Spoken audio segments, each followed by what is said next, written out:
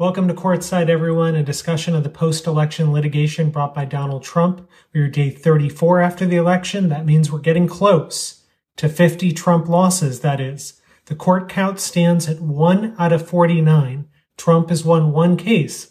And that one, I forgot what it was. So I looked at Mark Elias's website. Mark is a national hero. He's been litigating these cases. That one case involves shortening the cure deadline for certain rejected absentee ballots from 9 days to 6.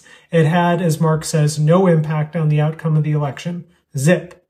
Today, Georgia's on my mind. They certified yet again, after 3 counts of votes. Biden's 12,000 vote victory remains unchanged. Georgia officials continue to push back against Trump's ridiculous claims, and it's really moving to me that these are all Republican officials. Country over party. I'm proud of them.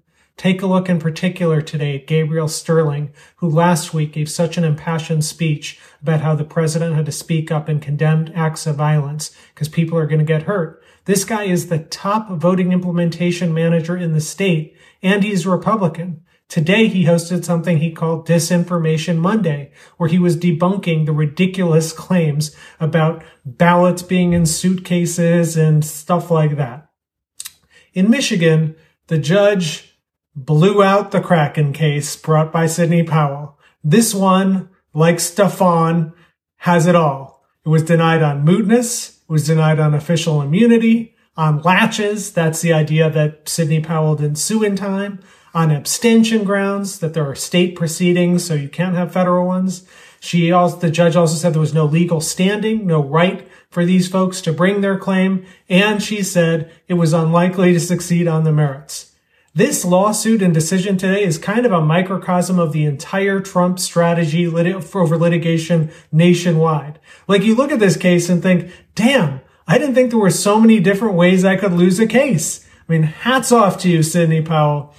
On the merits, the judge found the suit to be, and I have to read this to you, quote, stunning in its scope and breathtaking in its reach. She described their allegations about voter tampering and malicious software as, quote, an amalgamation of theories, conjecture, and speculation that such alterations were possible. She added the court would lack the authority to overturn an election.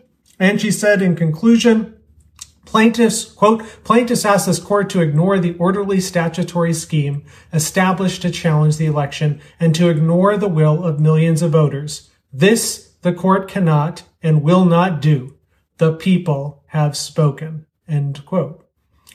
In Georgia, the other Kraken case was also dismissed.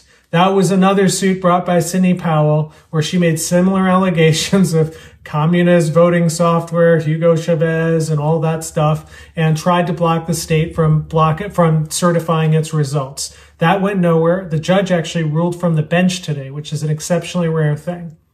Last litigation action is the Pennsylvania Supreme Court case, which is now at the U.S. Supreme Court, and we've talked about that over the last couple of days.